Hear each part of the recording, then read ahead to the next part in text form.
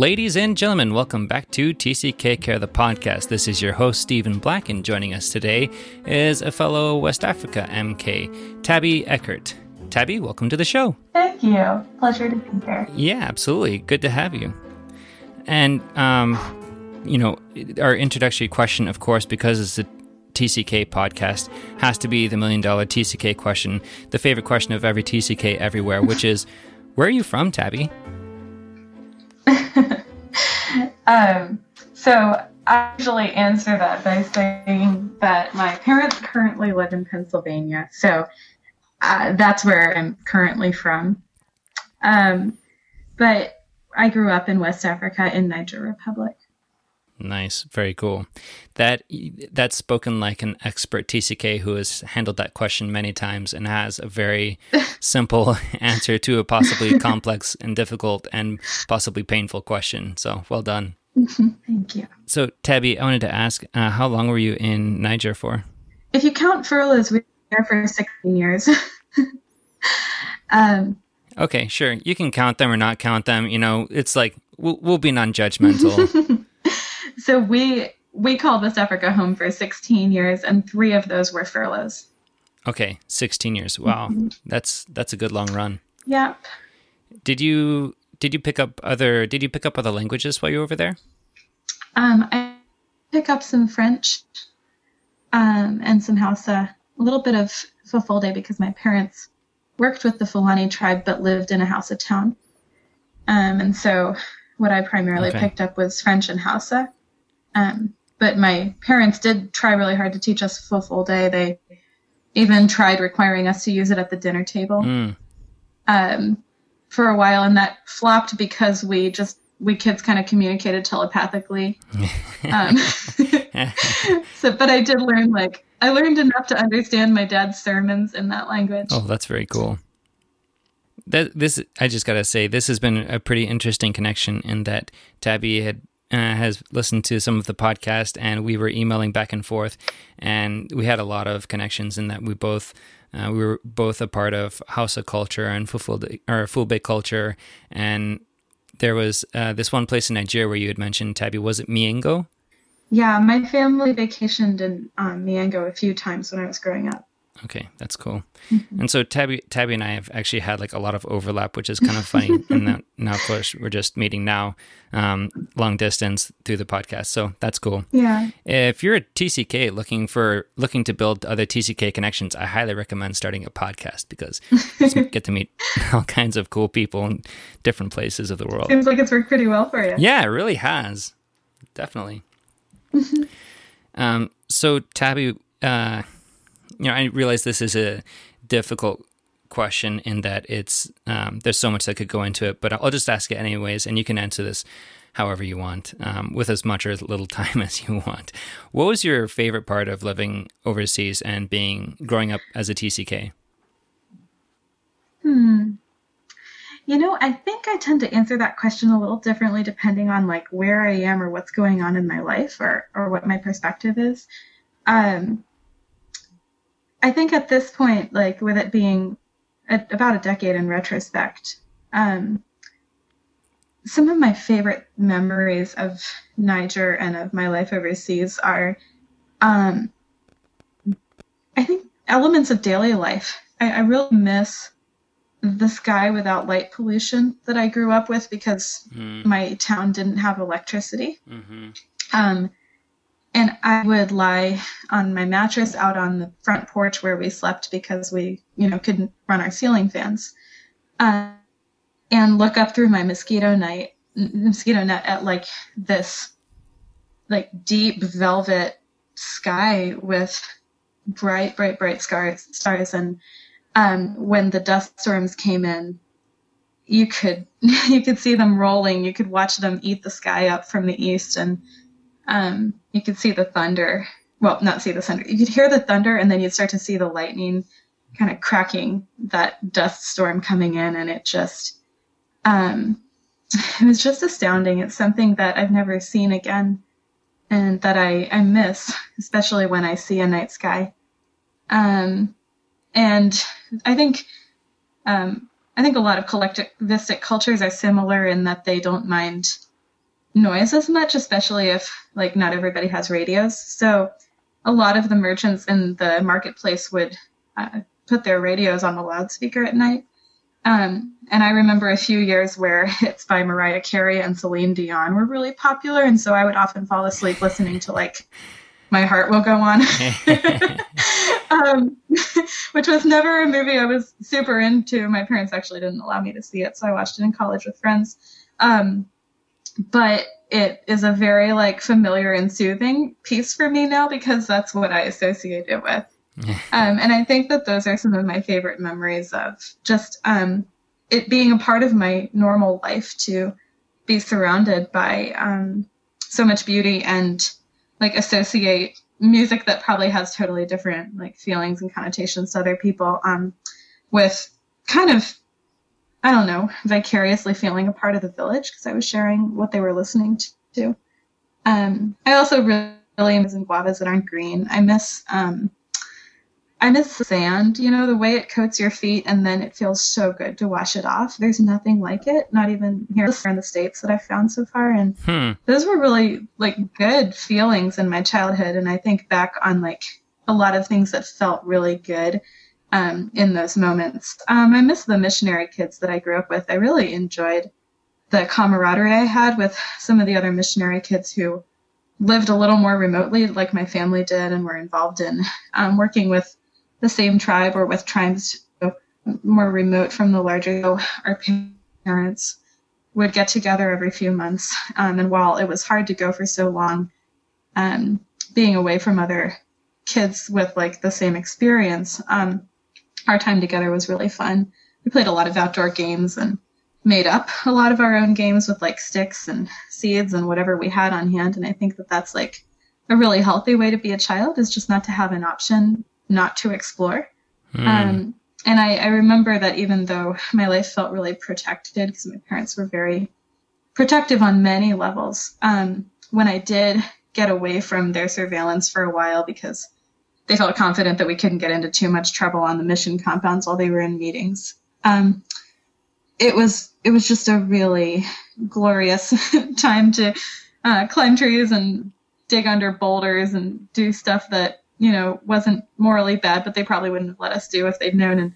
And I look back on those things about my childhood and just feel like those were moments where it was a real childhood and it was a very good childhood. So I think that those are a lot of the things that I, like at this point in my life, feel were positives about the MK experience. There were a lot of things that I take for granted or that have just become me.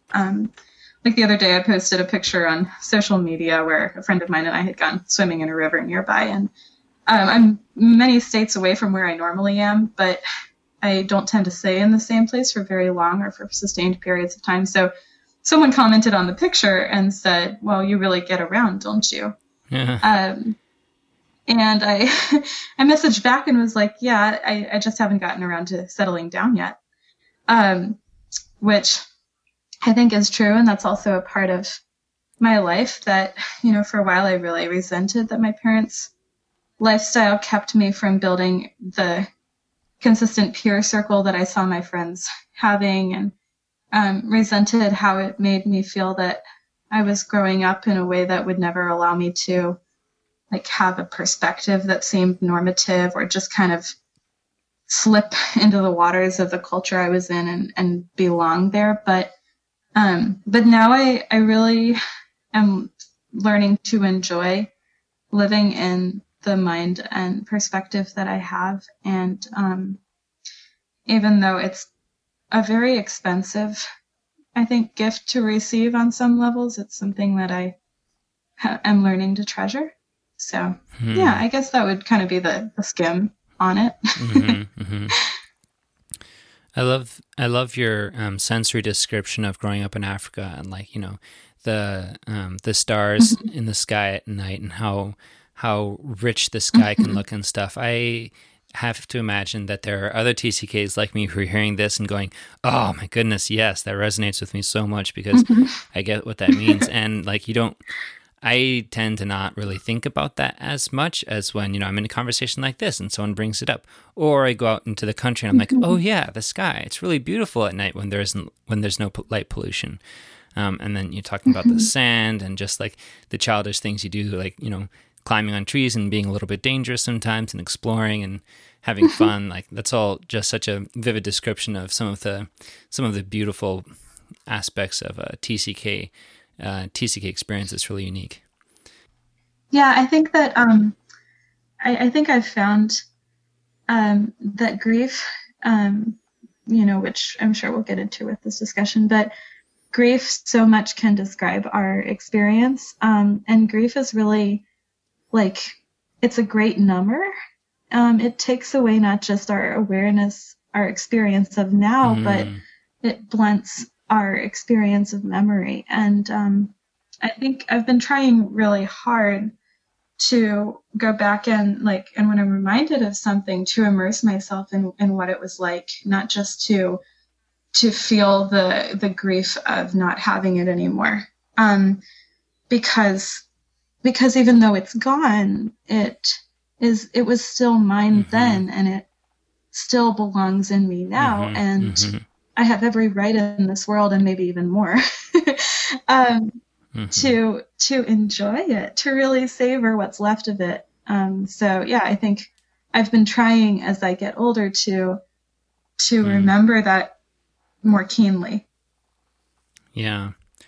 Yeah, grief is definitely an interesting thing, and I hear you saying, that grief is the great number, and that it really can take away from your presence in the moment now, and can sometimes compromise your memories of the past. And just as you were thinking, as you were talking, I was thinking about how oftentimes grief and loss is such a unique and essential part of the story that it's almost hard to put a positive spin on things. And so when people are talking about, relational difficulties and traumatic experiences and stuff, I can chime in with, oh yeah, I understand that. I get that. I get what you mean. A lot of my childhood has, grief in it. But if I'm really getting into the story, then I have to ask my listeners to be dialectic with me and hold both of these things as true, that there's a lot of grief in my life and there's a lot of sadness that I still live with, but also my life is beautiful, and my childhood was beautiful too. And I definitely hear you talking about that. Obviously, these memories, like you said, they still really belong to you and they resonate with you and they're a part of who you are, even if you can't actively experience them now.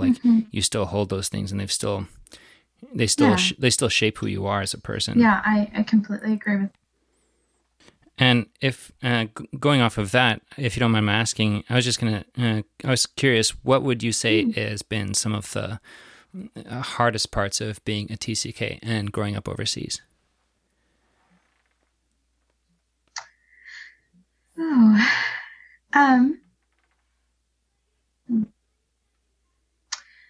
I wanna answer this honestly. And I also want to kind of preface it with two things. And the first is that I know that what we remember is shaped by where we are emotionally and in our lives. Yeah. I know that our retrospection is maybe 50-50, especially when our current emotions are involved in it. And so, as I answer that question, I do want to say that this is going to be my experience as I know it right now. But it's never going to be the full truth of my experience, because it won't be how I knew it then or how I'm going to know it later. And also, like you said earlier, a TCK's wellness has so much to do with how their parents are doing, and it doesn't stop. There's never a time when our wellness stops having to do with how our parents are, I think. Sure. And I'm a firstborn, so my parents, not that they care less about another child, but they care. I think I don't have a first child yet. I think that parents that care really intensely without the perspective of being a parent about the first child. Mm-hmm. So I think that comes with its benefits and its costs. Mm-hmm. And when I talk about this, I want to say that I love my parents deeply. I know that they love me more than their lives, and that it is an honor for me that when they made mistakes, they made them out of love.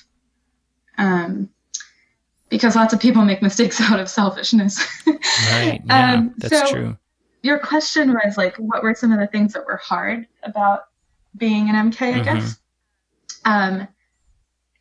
And I think that the real hardness of being an MK kicked in my adolescence, that makes sense, right? There was always this overhangingness of loss in my life. I'm a pretty relational girl, and I vaguely remember my grandma and my aunt saying goodbye to me when I was turning 2. And it's odd that I have a few memories from when I was 2, but I think like the volume of us moving and how many new things I was learning and like how curious I've always been, I think that probably played into it. So one of the first things I remember is like my grandma and my aunt packing me in the car and stuffing me with apricots because like I think they so badly just wanted to give me more of their love. So of course I stuffed my face. I threw up on the plane. But I lived my life around the rhythm of when we were going to leave or leave again. So I don't think I ever had a real picture of my life as a single trajectory, not interrupted by major change, until I was in my 20s. And I saw my relationships the same way. A good friend of mine last year that it is still my first thought when I meet a person to wonder when they're going to leave.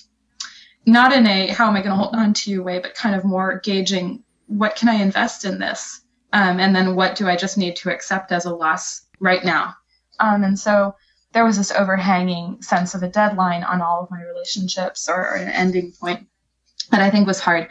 And so because I like really love my family, I love my people, and I lived with, for a long time, just a fear of who I was going to lose.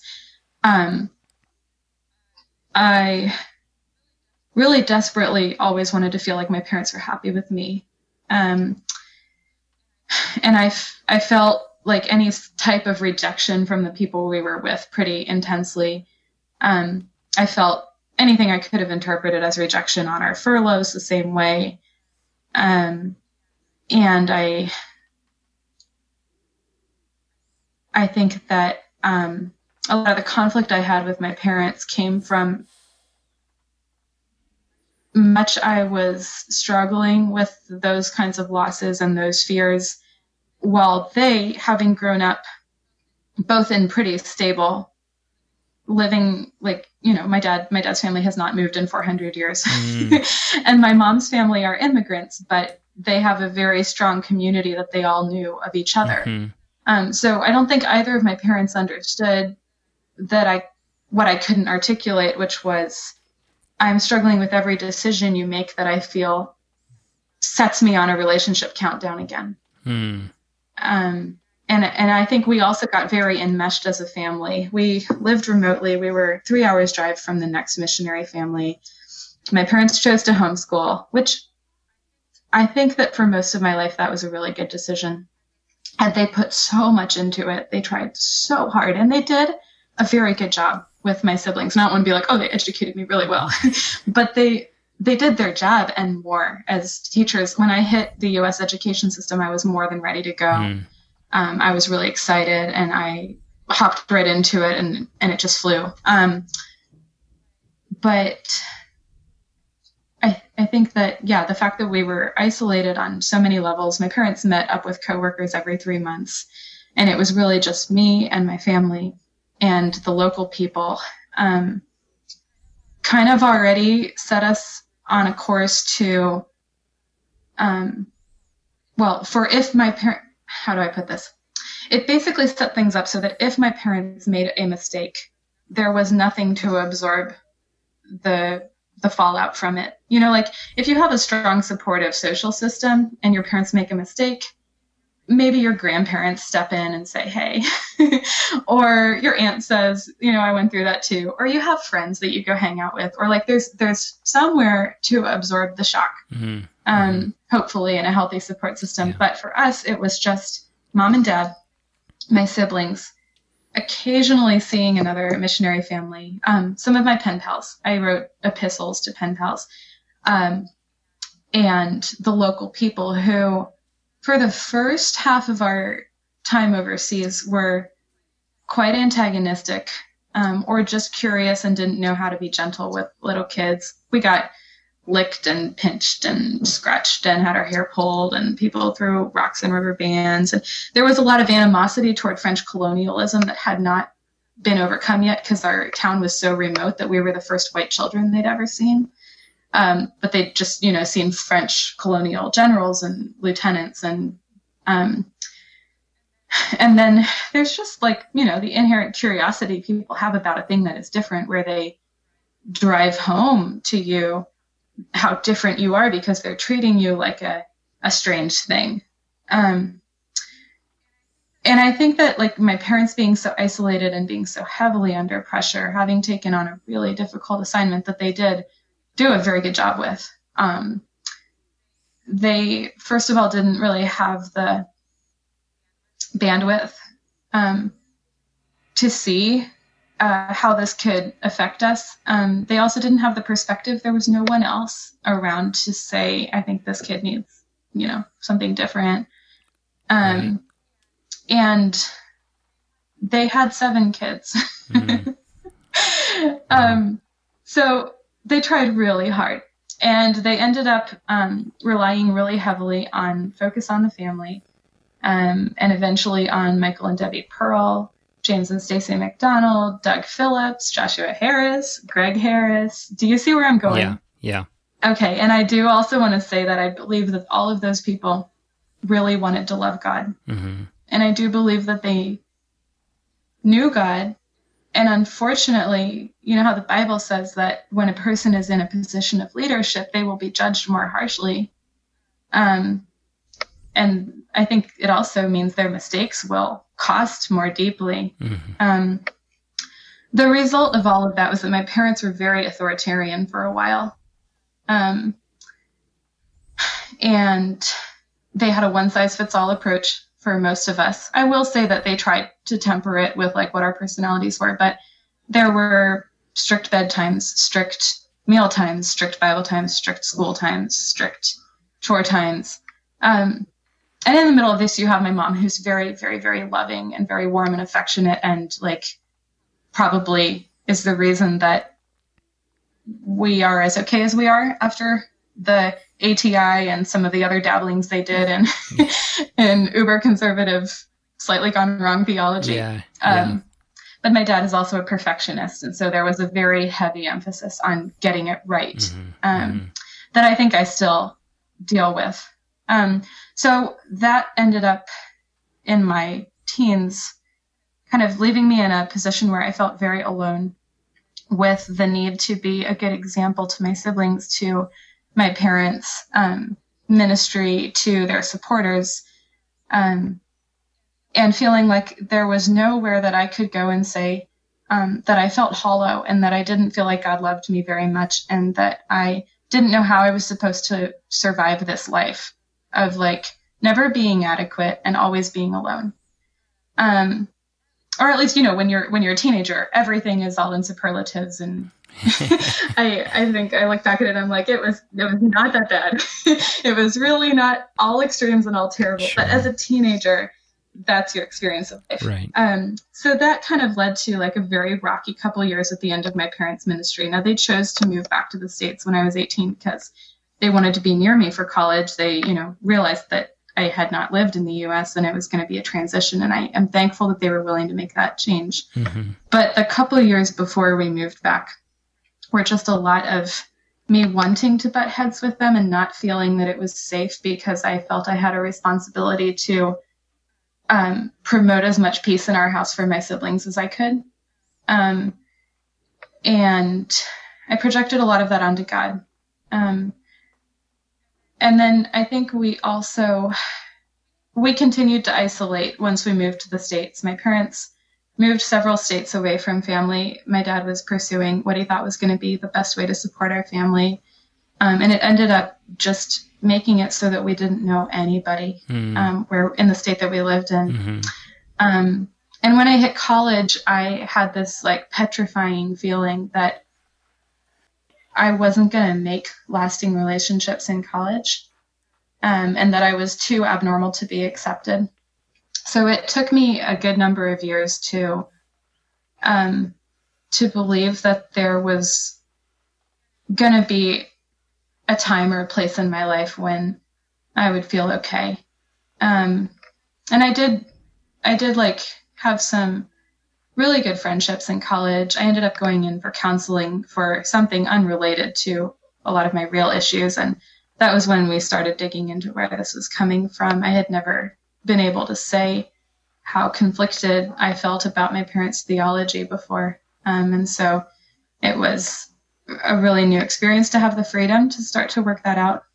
My parents were really gracious about this too. I think that they had never even imagined that what they were teaching could be wrong. Right. And they were shocked and kind of thrown off guard, and my mom cried a lot because she felt so bad, and I still feel horrible about it. But they took it, and my mom tried really hard to like look for who is God really, and how do we really show the love of God in a way that is independent of every culture, including the culture, because it is a culture, the culture we endorse to try to raise our kids, right? Right, absolutely. We had to shrug off a lot of things as a family that we had picked up from living in a Muslim context too, but I feel like that's another discussion. And I really had to learn a new way of looking at the world so that I could let go of Africa and build a new life as an adult in another country. So to sum all that up, I think that the things that were hardest about being a missionary kid were my parents accidentally building themselves into a corner, and the mission board not knowing, and us being so idolized by the church that there wasn't ever a time or a place for us to be able to work out how hollow it can make you to be a missionary or a missionary family.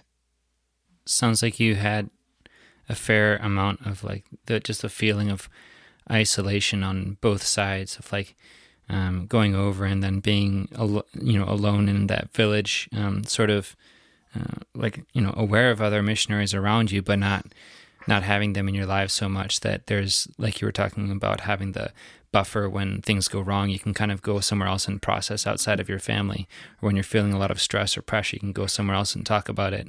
So you didn't really have that, and so there was a sense of isolation there, and then you continued to feel isolation when you moved back to the States. And like you were talking about how you didn't feel that you could really be loved, that you were such an anomaly, that you were always going to be on the outside or whatever. Mm-hmm. Wow, that sounds really intense. Like I can see the beauty in it, but there's so much intensity there. And having listened to it was really intense. Yeah, and having listened to your story, like I have a lot of respect for how you address your parents, and that you said that you really love your parents, and you see that the mistakes they made for you were mistakes that they made out of love. And I hope that's true for all of us, that the mistakes that we make will be out of love, and that when my children go to counseling to talk about me, it will be to process the mistakes that I lovingly made in their lives in an effort to do the best that I could with what I had, which I think is what all parents do. They do the best with what they have.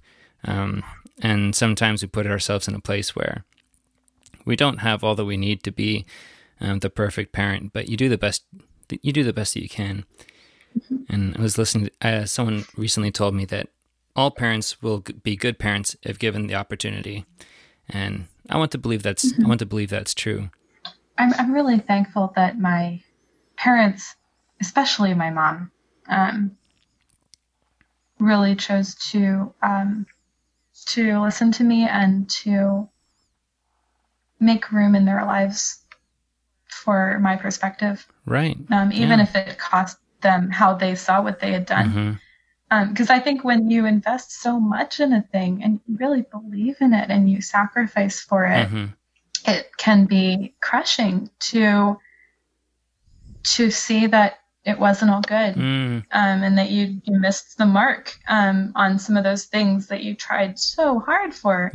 And I think also that seeing my mom receive that with humility and just so much love, also kind of in like created a cycle for me of being able to believe that God was like that. And because I could believe that God was like that, I was also able to receive God's love and have more forgiveness for my mom. So I think that like that's something that I have seen the Holy Spirit really do, to use humility to make room for you to have more humility and more love. And I'm also really thankful for that. I was going to say, for all that you've talked about, the struggle of projecting things at God and that sort of thing, it sounds like perhaps you've moved past that a little bit and have a better relationship with God now. Do you think that's true? Definitely. I tell people I've never been this well with God before, as I am now. And I, hope that continues to be the rest of my life, or at least, the overall trajectory, because I know our lives are basically scatter plots of where we are on any given day.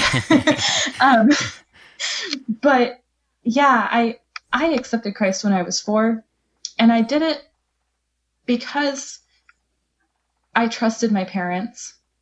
That, I trusted what they said about Jesus, and I definitely wanted to be on board with that if they were right. But also because I was afraid, because I had just figured out that the little girl that lived on our missionary compound before me died when she was 4. And actually the 2 little girls that lived on our missionary compound, or 2 of maybe the 3 that lived there, died when they were 4, like in a row. And, I don't know how much of that I put together, but I remember reading the tombstone and like figuring out what death was and being really upset and putting together that when my parents said that Jesus came to save us and give us eternal life, then this was how you didn't have to be afraid of dying, which is true. It's as true now as it was then. But, I'd love to say, oh, I just fell in love with Jesus. He was so wonderful. And the reality is, no, my parents were good. So I believed that God could be good. And I was afraid. So I went to Jesus. But as I got older, and as my parents got more entangled in just how hard life is and what you do about that, I also felt more and more distant from God. And I remember being like 8 or 9 and having this dream where Jesus came to our house, and I actually hid in my dream because I was sure that he would be ashamed to see me. Oh no. And I think that I really carried that subconsciously for a lot of my life, until I was 25 or 26. I just had this like deep feeling that I was never good enough for God. That if I was good enough for God, his people would accept me. That if I was good enough for God, he would make even not his people accept me. And that if I was good enough for God, I would be perfect in every way that I thought I needed to be perfect in. I had a really convoluted theology around the whole be perfect as your Father is perfect verse. Sure. Yeah. Very, very wrong. Yeah. So I took that with me for a really long time, and ultimately brewed up so much anger at God, that eventually, with life circumstances and stuff that happened in my 20s, I just snapped. And all of a sudden, what I wanted to say was, maybe it was never me that was inadequate. Maybe it was God.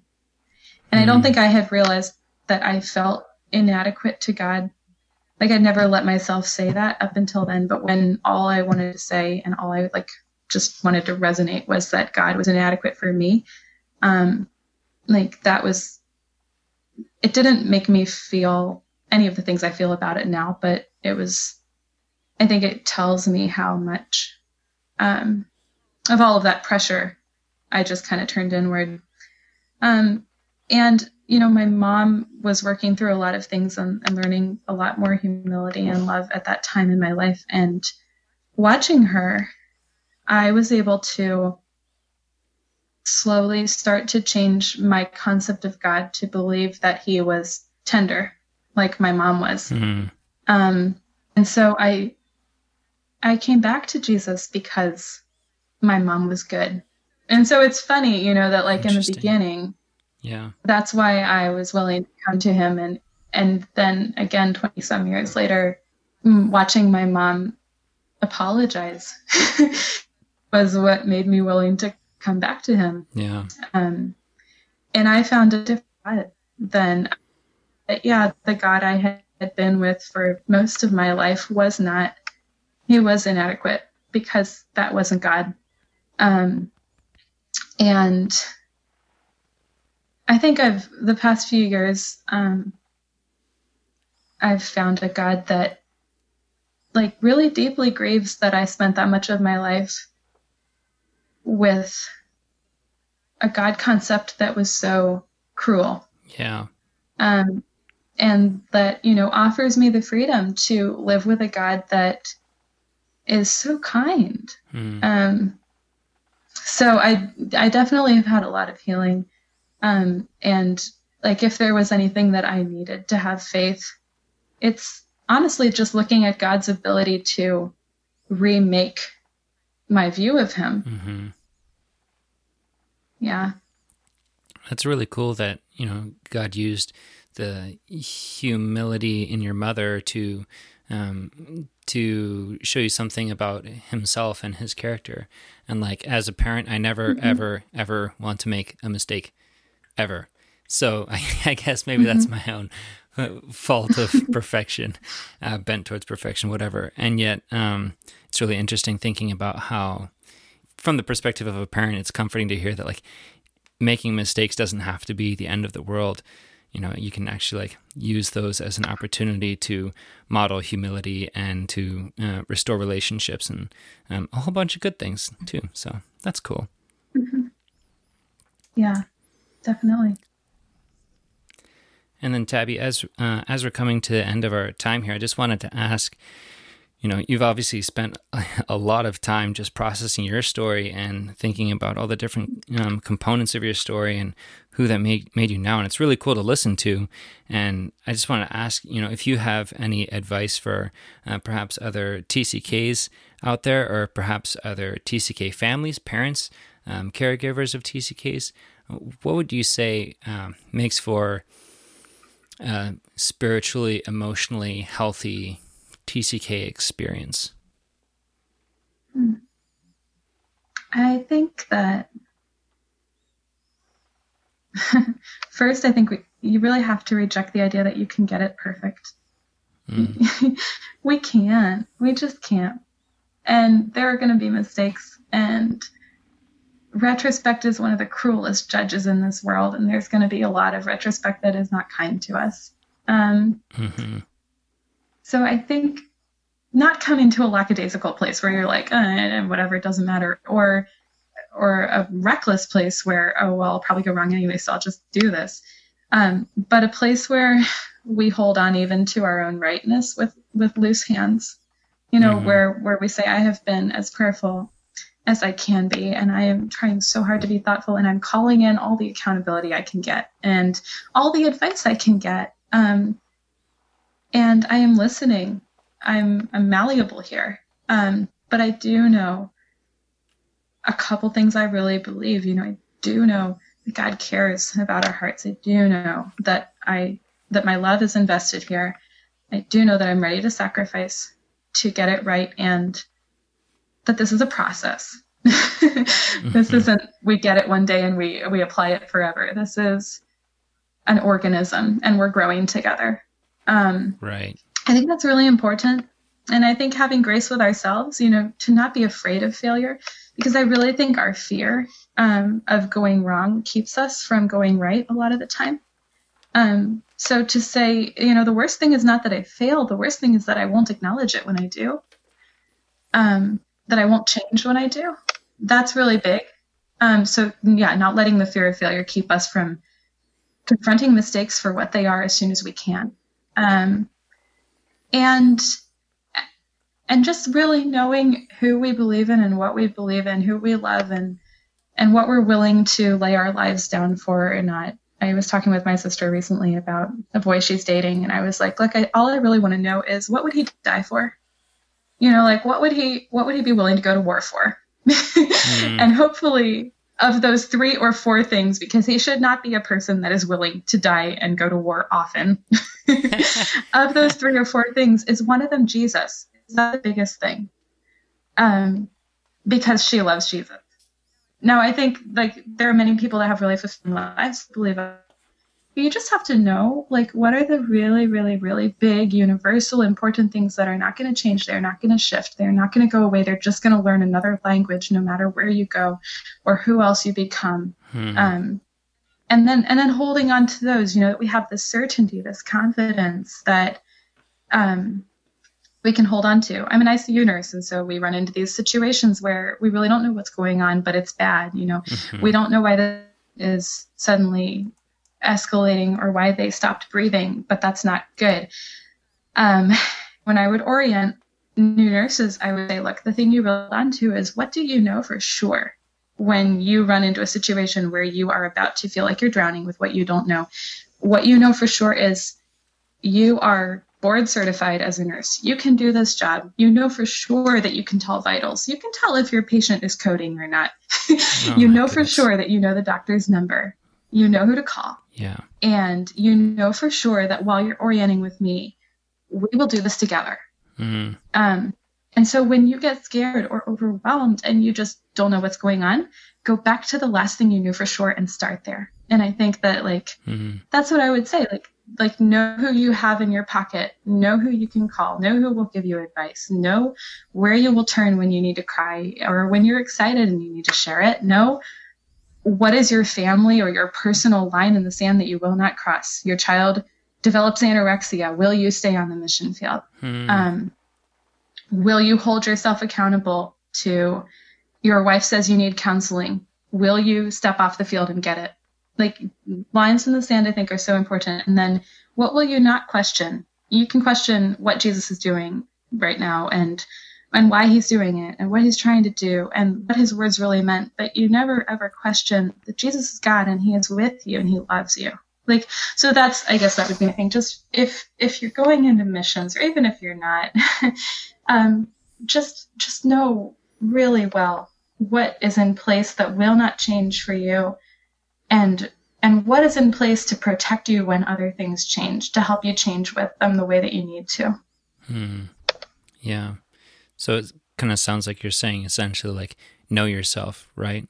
And that's not only yourself and your opinions, beliefs, values, that sort of thing, but also yourself in the context of your religion and your community and your family, all that kind of stuff as well. And that's beautiful advice. I love it. Thank you, Tabby. Thank you. Yeah, and thank you so much for taking the time to come and share your story so openly and honestly. It's a beautiful story, and you've obviously, like I said, done a lot of work in just processing your own experience. Yeah, thank you for a chance to chat, and it's really been a pleasure. You've been listening to TCK Care, the podcast, with me, Stephen Black, as we share stories and strategies for supporting TCKs. Hosting and producing TCK Care, the podcast, is a part of my ministry, which is made possible by the generous support of my financial partners. If you would like to make a one-time or recurring pledge, please go to tckcare.com/give. Don't forget to subscribe to the show, rate it on your favorite podcast app, and stay tuned for more TCK Care coming up next week.